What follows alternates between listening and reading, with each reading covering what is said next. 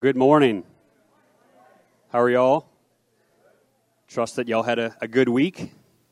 If this is your first time here, welcome. Thank you for coming to our systematic and theological exploration of the person of God.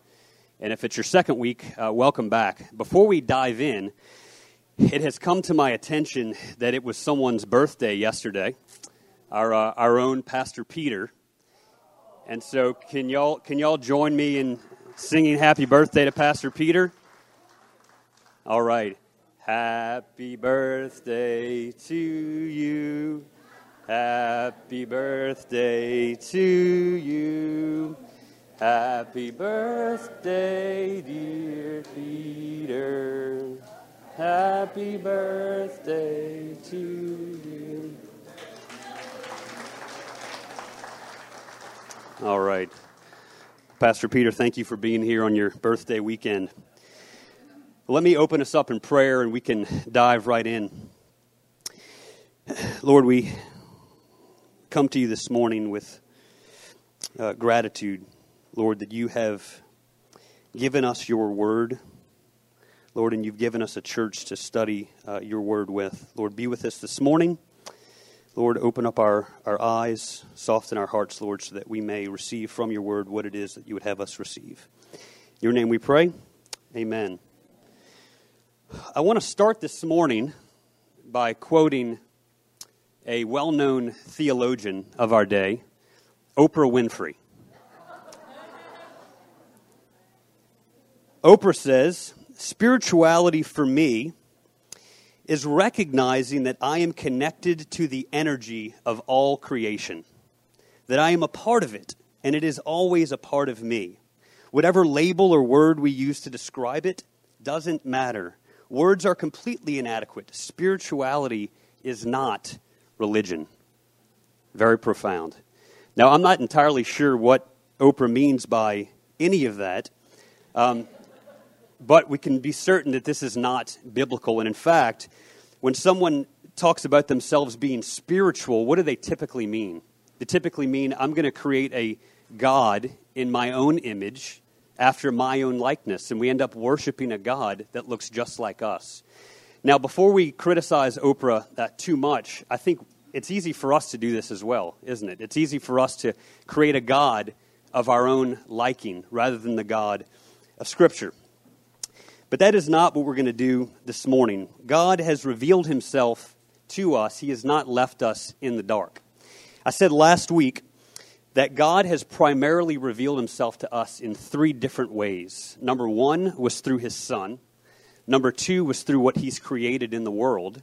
And then number three was through his word. And it's this morning we're going to spend time looking at this last revelation of God, the revelation of himself in his word. Before we dive in, I want to do a little bit of a trivia question. Now, Pastor Peter, I think, would have me call on someone. I'm not going to do that. I'm going to throw the question out to see who is willing to answer this. So last week, I said that systematic theology does two things. Who can tell me what those two things are that systematic theology does? Systematic theology does two things. What are those two things? Yep. All right, we'll take it. It answers questions, and it organizes answers. And it answers questions about what the Bible would tell us about any given biblical topic. So we're going to continue on in that same vein this morning. We're going to look to answer, what does the entire Bible teach us about itself? What does the Bible teach us about the Word of God? So this morning, I want to look at with you four things every believer must know about the Word of God. And I'll list them out and then we'll take them each in turn.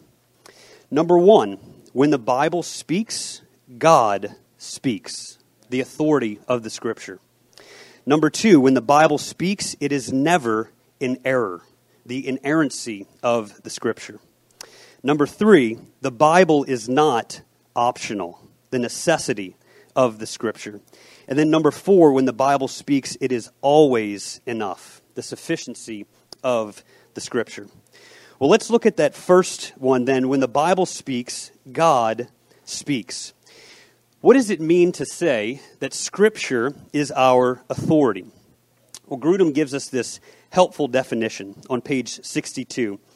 He says, the authority of Scripture means that all the words in the Scripture are God's word in such a way that to disbelieve or disobey any word of Scripture is to disbelieve or disobey God.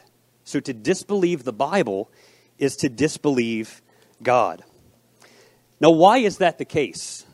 What is this authority rooted in? Well, I'd like to take us look at two key passages that root the authority of God's Word. The first is in 2 Timothy chapter 3. This is a well-known passage on this topic. And we're going to pick up in verse 16. 2 Timothy 3:16. Paul says, all Scripture is breathed out by God and profitable for teaching, for reproof, for correction, and for training in righteousness, that the man of God may be complete, equipped for every good work. Now, this is a key passage that often accompanies what's called the doctrine of inspiration, that God has inspired the text of Scripture, that He has breathed out the Scriptures. And the Bible uses this language of God breathing in many other categories. For example, Psalm 33:6, by the word of the Lord the heavens were made, and by the breath of His mouth all their host. He breathed life into Adam by His breath. The idea here is that which is in God, He is imparting to us. He breathes out life in the same way that you and I breathe out as we speak. So what Paul is saying is, in the Scripture, what we have are words that have their very origin in God. That's why the Bible is authoritative. Now, just an important note. It's important to note here that the Scripture itself is what is inspired or God-breathed. Sometimes we can speak of Paul was inspired to write Ephesians, or Matthew was inspired to write his gospel. But that's not what Paul gets at here. Paul says that Scripture itself is breathed out by God. And so inspiration is not primarily a property of the authors of Scripture, but of the text itself. God ensured that the end product of the Bible would be fully intact. Let's look at one other passage on the authority. 2 Peter chapter 1, and we'll look in verse 16. And if you have your Bibles, you can open there with us. 2 Peter chapter 1. We're going to start in verse 16. Peter says, for we did not follow cleverly devised myths when we made known to you the power and coming of our Lord Jesus Christ. So what's Peter saying? We didn't just pick up folklore along the way. The message that we heard is not cleverly devised myths about the coming and power of our Lord Jesus Christ, but we were eyewitnesses of His majesty. We saw the transfigured Jesus. For when He received honor and glory from God the Father, and the voice was borne to Him by the majestic glory, this is my beloved Son, with whom I am well pleased, we ourselves heard this very voice borne from heaven, for we were with Him on the holy mountain. So just to pause here for a second, what Peter is saying, we're delivering a message to you. We're delivering the gospel message. And we didn't just pick this up by hearsay. We witnessed the risen Christ. We saw the Lord God speak down and bestow honor and glory onto His Son. And we're delivering that to you. But then Peter does something interesting here. Do you ever have it where you're telling a story and then someone else tells almost the same story, but their version's a little bit better than your story? They kind of one-up you a little bit. So, my family, we went hiking Mount Everest. Somebody's like, oh, we did the same thing, except we had, a family of goats on my back, and we were carrying all my kids. It's always something ridiculous and just a little bit more. Well, I want to draw our attention. Peter actually one-ups himself in this passage. He's saying, look, I did see it, I did hear it, and I'm delivering this to you, but my eyewitness is not why you have confidence in this message. What could be more sure than someone seeing and hearing God Himself? Well, let's see what Peter tells us in verse 19. And we have the prophetic word more fully confirmed, to which you will all do well to pay attention, as to a lamp shining in a dark place until the day dawns and the morning star rises in your hearts. Knowing this, first of all, that no prophecy of Scripture comes from someone's own interpretation. Let me pause there. Peter's recounting of his story of seeing Jesus, that's still Peter's own interpretation, isn't it, of the events? He's saying, we saw this, I heard this, and that's great that Peter was an eyewitness. But what we have is even more sure. Verse 21, for no prophecy was ever produced by the will of man, but men spoke from God as they were carried along by the Holy Spirit. Peter's saying the message that's being delivered to you, don't just take my word for it, even though I saw it. The message that's being delivered to you is so sure because the Holy Spirit has carried these men along.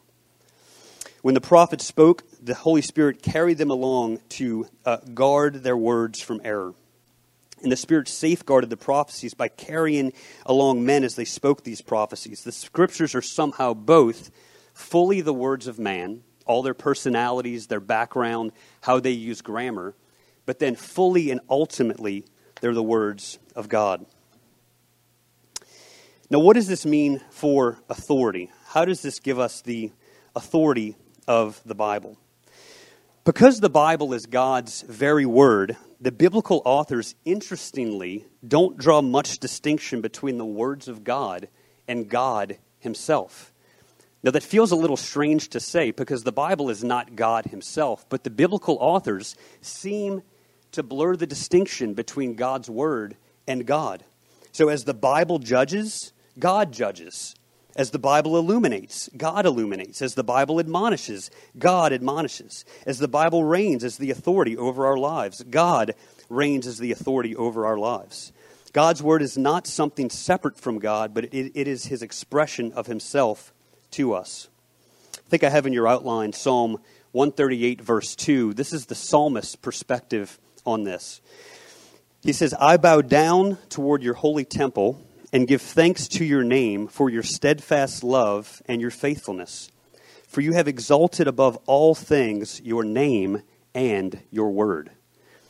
Now, it would be blasphemous to put anything else alongside God's name to be equally as exalted with God himself. Yet the psalmist places God's word in equal standing with God.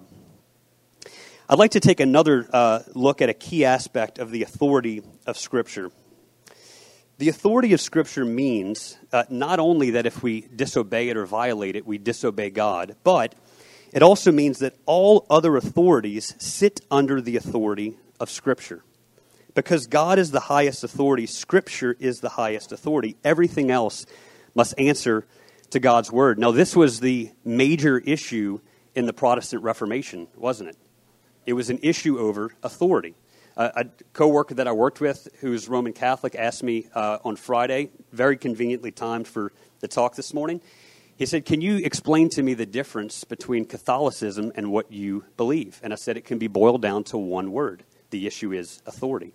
Who has the ultimate authority? Is it God and his word, or is it the church? I'd like to look at an example that spells out Jesus' own understanding and view of the Scripture's authority. If you have your Bibles, turn to Matthew chapter 4. Matthew chapter 4.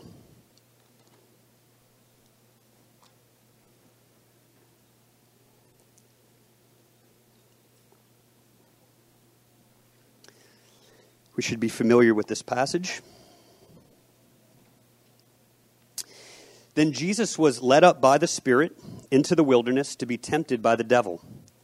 And after fasting 40 days and 40 nights, he was hungry. And the tempter came and said to him, if you are the Son of God, command these stones to become loaves of bread. But he answered, it is written, man shall not live by bread alone, but by every word that comes from the mouth of God. Now let me just pause there. Jesus was very hungry, and so Satan appealed to Jesus' senses. How did Jesus respond? He didn't appeal to Jewish tradition in his response. He didn't even appeal to a spoken word of God, and he certainly could have, and that would have been perfectly fine. Rather, he appealed to the written words of God. It is the written words of God that act as a unique and supreme authority. And look at verse 5, how Satan responded. Then the devil took him to the holy city and set him on the pinnacle of the temple and said to him, "If you are the Son of God, throw yourself down, for it is written." Satan knew that the only way he would have any traction or appeal with Jesus is to appeal to the very same high standard that Jesus appealed to. And so Satan abandoned his previous method and said, okay, if Jesus thinks the Scripture is the highest authority, I need to do the same thing. So Satan said, "It is written." This is why the psalmist says that his name and his word be exalted above all things. Just as a practical question before we move on to the next question, and I have to ask myself this, do we treat the Bible as though it is our final authority in all areas of our life? And that's the tricky part. It's nice to know it is an authority, but when it comes clashing against things that I believe, preferences, attitudes, behaviors, do I actually sit under the authority of the Bible? Okay, number 2, the second thing that every believer must know is that when the Bible speaks, it is never in error. This is the inerrancy of the Scripture, and Grudem gives us this definition on page 85. He says, "The inerrancy of Scripture means that Scripture in the original manuscripts does not affirm anything that is contrary to fact." So because the Bible is without error, it is completely trustworthy and reliable. I'll list a few verses here that the Bible claims about itself. Psalm 12:6 says, "The words of the Lord are pure words, like silver refined in a furnace on the ground, purified 7 times." It's very pure. Proverbs 30 verse 5 says, "Every word of God proves true. He is a shield to those who take refuge in him." In John's gospel, famously, Jesus said that the words of God, the Scripture, can never be broken. Why are we talking about inerrancy? If the Bible is God's word, isn't it sort of implied or assumed that the Bible would have no error? The last 100 years or so, there has just been an increase in the scrutiny and attack for people attempting to undermine God's word. And so many systematic theology textbook will have in them an entire section that just deals with issues of inerrancy and alleged errors in the Bible. I think it's helpful that we work through some of these because I think some of these are going to be helpful just as we're reading our own Bible. How do I properly interpret the Bible? How do I understand specific words? So let me look at just a few of these with you this morning. Number 1, normal human language often is not precise, but it can still be truthful. And isn't that true? We don't often speak in a very tight precision in everything that we say, but no one's calling us out, "Nope, liar." That's not exactly true. No, we have flexibility. So the Bible speaks of things like the sun rising, the rain falling, which technically is not true, right? And so you could have the critic of the Bible say, "Look at all the errors in the Bible. It thinks that the sun is actually rising. Does it not know Earth's rotation around the sun and the way that works?" Well, this wasn't what the authors were intending to communicate. They were using language from their own vantage point in the same way that we do. In fact, if you open up your weather app on your phone, it has a time for sunrise and sunset. We're not filing suits against the Weather Channel for peddling falsities to us. The next thing is that the Bible uses approximations for numbers. And so if the Bible says that 23,000 men died in battle, it might really be 22,285 men that died in battle. So the limits of truthfulness depend on the intended precision by the speaker. I think this is very, very helpful because as we read the Bible, one thing, let me say this. A lot of evangelicals will say that the Bible is to be taken literally. Don't we say that? I want to recommend maybe a little bit more careful way to say that because our critic could take us to the Psalms and point out a whole list of passages that we don't take literally. So what's the best way to say this? I think we can say that the Bible is to be read naturally, right? Naturally as the original author intended his original audience to hear. And that changes. We've got Greco-Roman biography in the Bible. We've got history. We've got poetry. We've got apocalyptic literature. And all these things have, within their own genre, various ways to read and understand it. So we want to be careful that we don't just force a wooden literalism on every aspect of the Bible where it's not intended. We'll get ourselves into these binds. Grudem says it should not trouble us then to affirm that the Bible is absolutely truthful in everything it says, and that it uses ordinary language to describe natural phenomena or to give approximations for round numbers when those are appropriate in context. Inerrancy has to do with truthfulness, not with the degree of precision with which events are reported. Number two, key point to consider is that differences are not necessarily contradictions. There can be differences that are not necessarily contradictions. A very popular one that will be brought up is how many angels were at the tomb of Jesus' resurrection. Well, according to Matthew, it says an angel of the Lord came down. Mark's gospel says a young man dressed in white. Luke's gospel says 2 men in dazzling apparel. John's gospel says 2 angels in white. So which is it? And critics will say, well, it just depends on what gospel you read. Your gospels don't align. They're very, very confused. So the key point here is that differences are not contradictions. And if you take a family on vacation and you ask the family to recall exactly what happened, you're going to get what may appear to be contradictory statements, but are not. They're just different perspectives on the exact same event. A contradiction would be if it said there is one angel at the tomb and there is not one angel at the tomb. Do we see the difference? That's a contradiction. It's when one statement logically cancels out the other statement. Now, ironically, rather than undermining the Bible, these statements actually serve to strengthen. What would you do if the Gospels all said exactly the same thing? What would we think? Probably that they were copied from one another, right?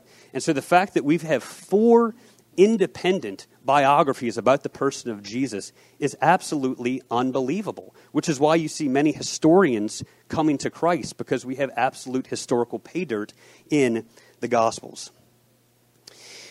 I want to look at one particularly challenging text, because let's say, look, we get that differences are not contradictions. We get that somehow how language is used sometimes.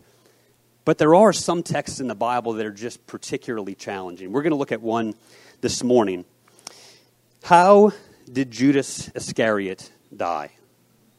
Let's see. It depends. Go with me to Matthew chapter 27.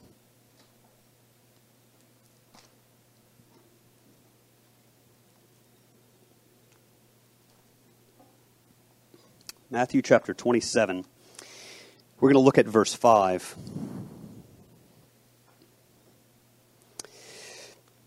And throwing down the pieces of silver into the temple, he departed. And he went and hanged himself.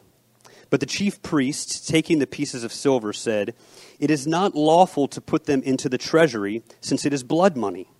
So they took counsel and bought with them the potter's field as a burial place for strangers. Therefore that field had been called the field of blood to this day. So in Matthew's gospel, Judas brought back his reward and threw it down. He then died by hanging, and then the Jewish council bought the land. Let's see what Luke has to say. Let's turn over now to Acts chapter 1. Acts chapter 1.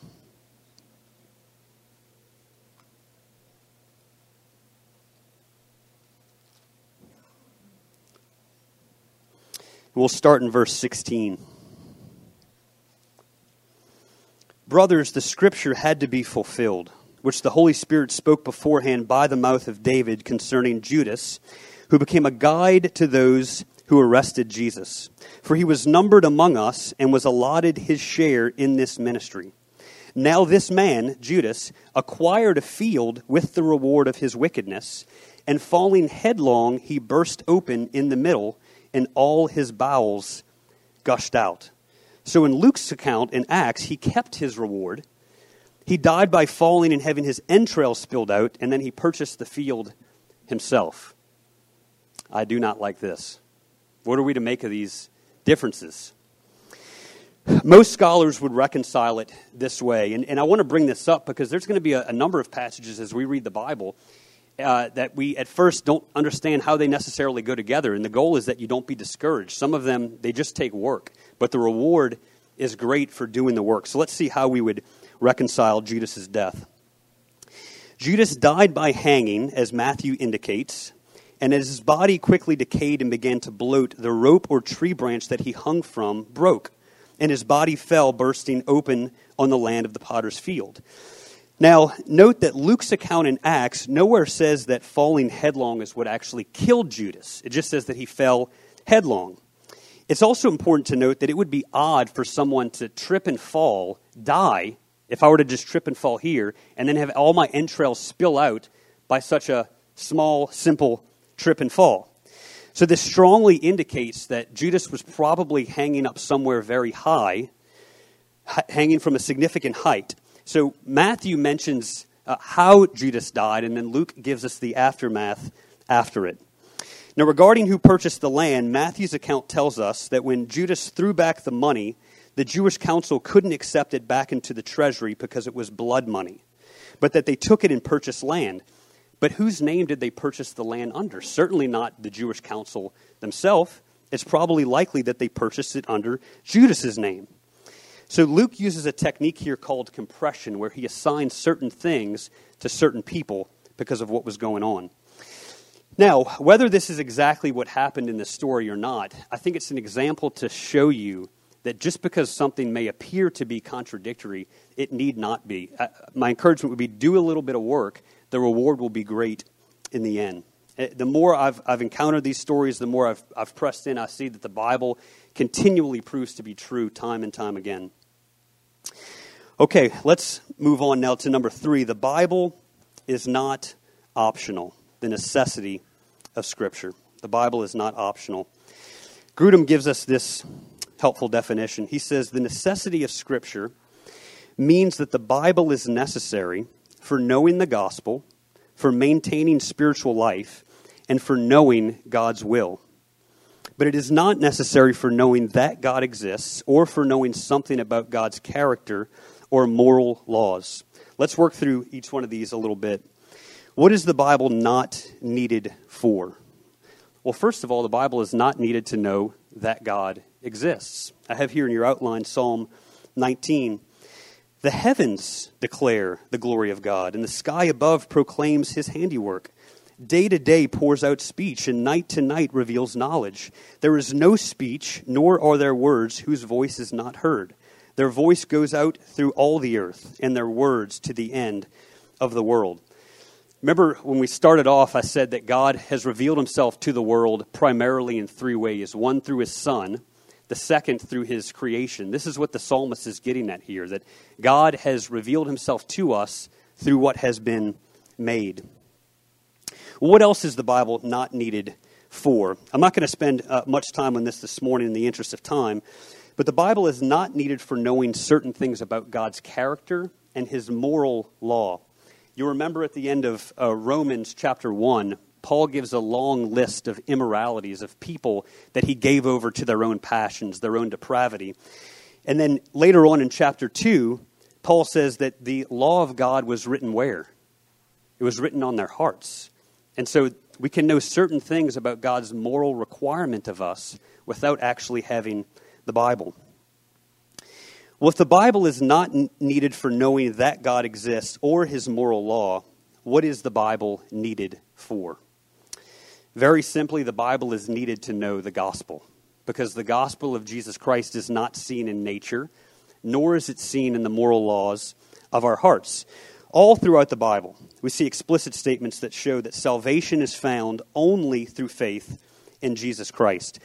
If you have your Bibles, turn to Romans chapter 10. We see a really good example showing us the necessity of the Word of God. Romans chapter 10.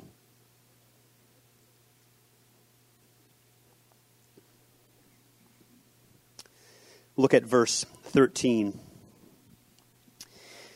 Paul says, "For everyone who calls on the name of the Lord will be saved. How then will they call on him in whom they have not believed? And how are they to believe in him of whom they have never heard?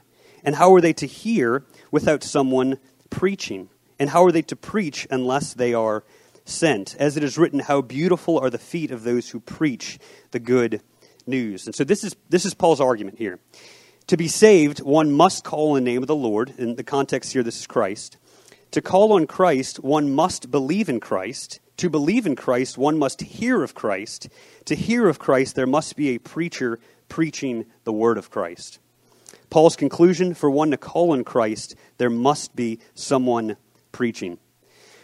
I can tell you that this one is actually challenging for me. Why? I love the idea of witnessing in a sense of I'm just going to be really nice to my neighbors. I'm going to be really, really nice to my coworkers. And as a result of my just extreme kindness, they're going to devote themselves to Christ. Unfortunately, that just never seems to happen. And what will end up happening tragically is that these people will go to hell still thinking I'm the nicest person in the world. Maybe they don't think that I'm very nice. But the key here is our kindness. Now, is there something to the way that we act and behave? Of course, right? That they would see your good works and glorify your Father in heaven, certainly. But in order to be reconciled with God, the one way to do that is only through Christ. And the only way to hear of Christ is through the preaching of the Word. And so the Scripture is absolutely necessary for showing us the good news of how man can be reconciled with God. That's why Paul says it is sweet. It's sweet of the feet of those who bring the good news. Because if you didn't, how else would they have heard? Most Christians, I think, would agree that Scripture is necessary, that it's needed. I think that they would question whether or not we need something else. Is something else needed, or is what's contained in the Bible fully adequate and sufficient? And this takes us to our last point here. Number 4, when the Bible speaks, it is always enough. This is the sufficiency of the Scripture.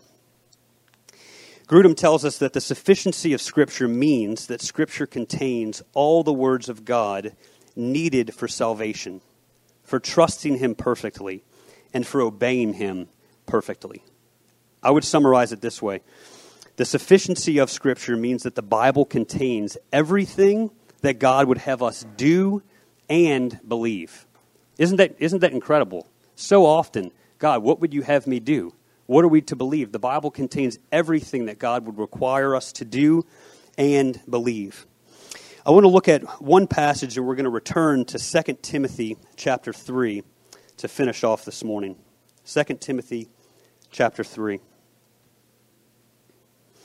We're going to back up to verse 15.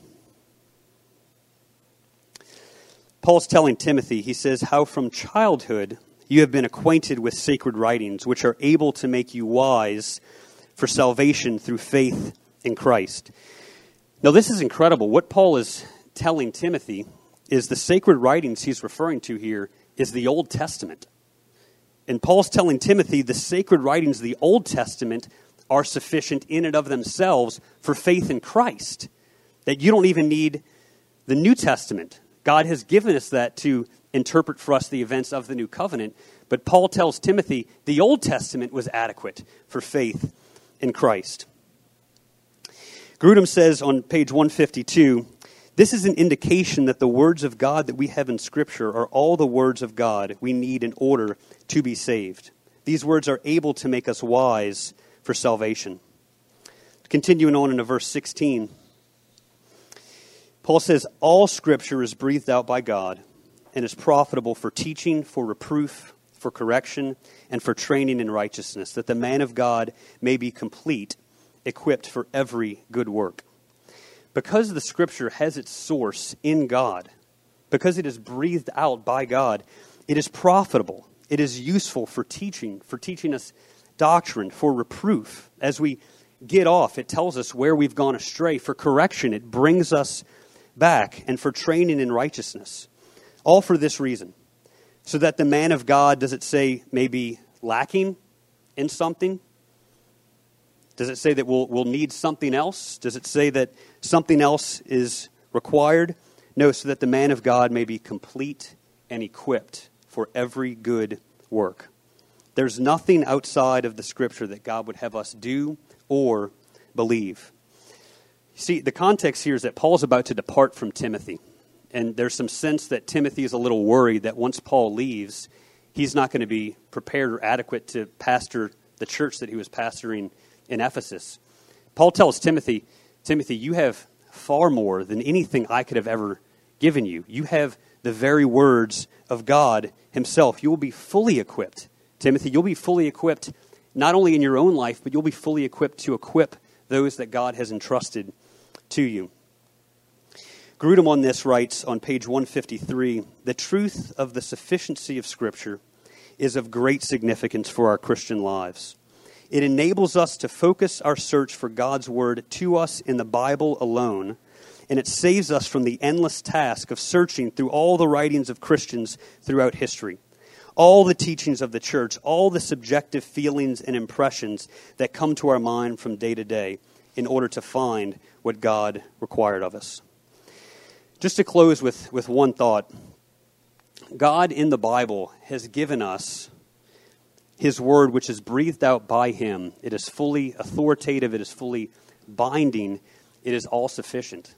But we don't reap the benefits of it unless we do what? Unless we apply it and unless we read it. I can often think, because I've got a really nice old Bible on my nightstand, that through some process of osmosis, I'm going to reap the benefits because it's close to my right shoulder. Not at all. We need to be like the psalmist that meditates day and night. And even reading your Bible for a week and then taking a break, you're simply not going to reap the benefits. To get the benefits of His all-sufficient Word, we have to spend time day after day after day, and the reward will be great. Will it not? Great. All right. Thank you guys so much. Have a great Sunday.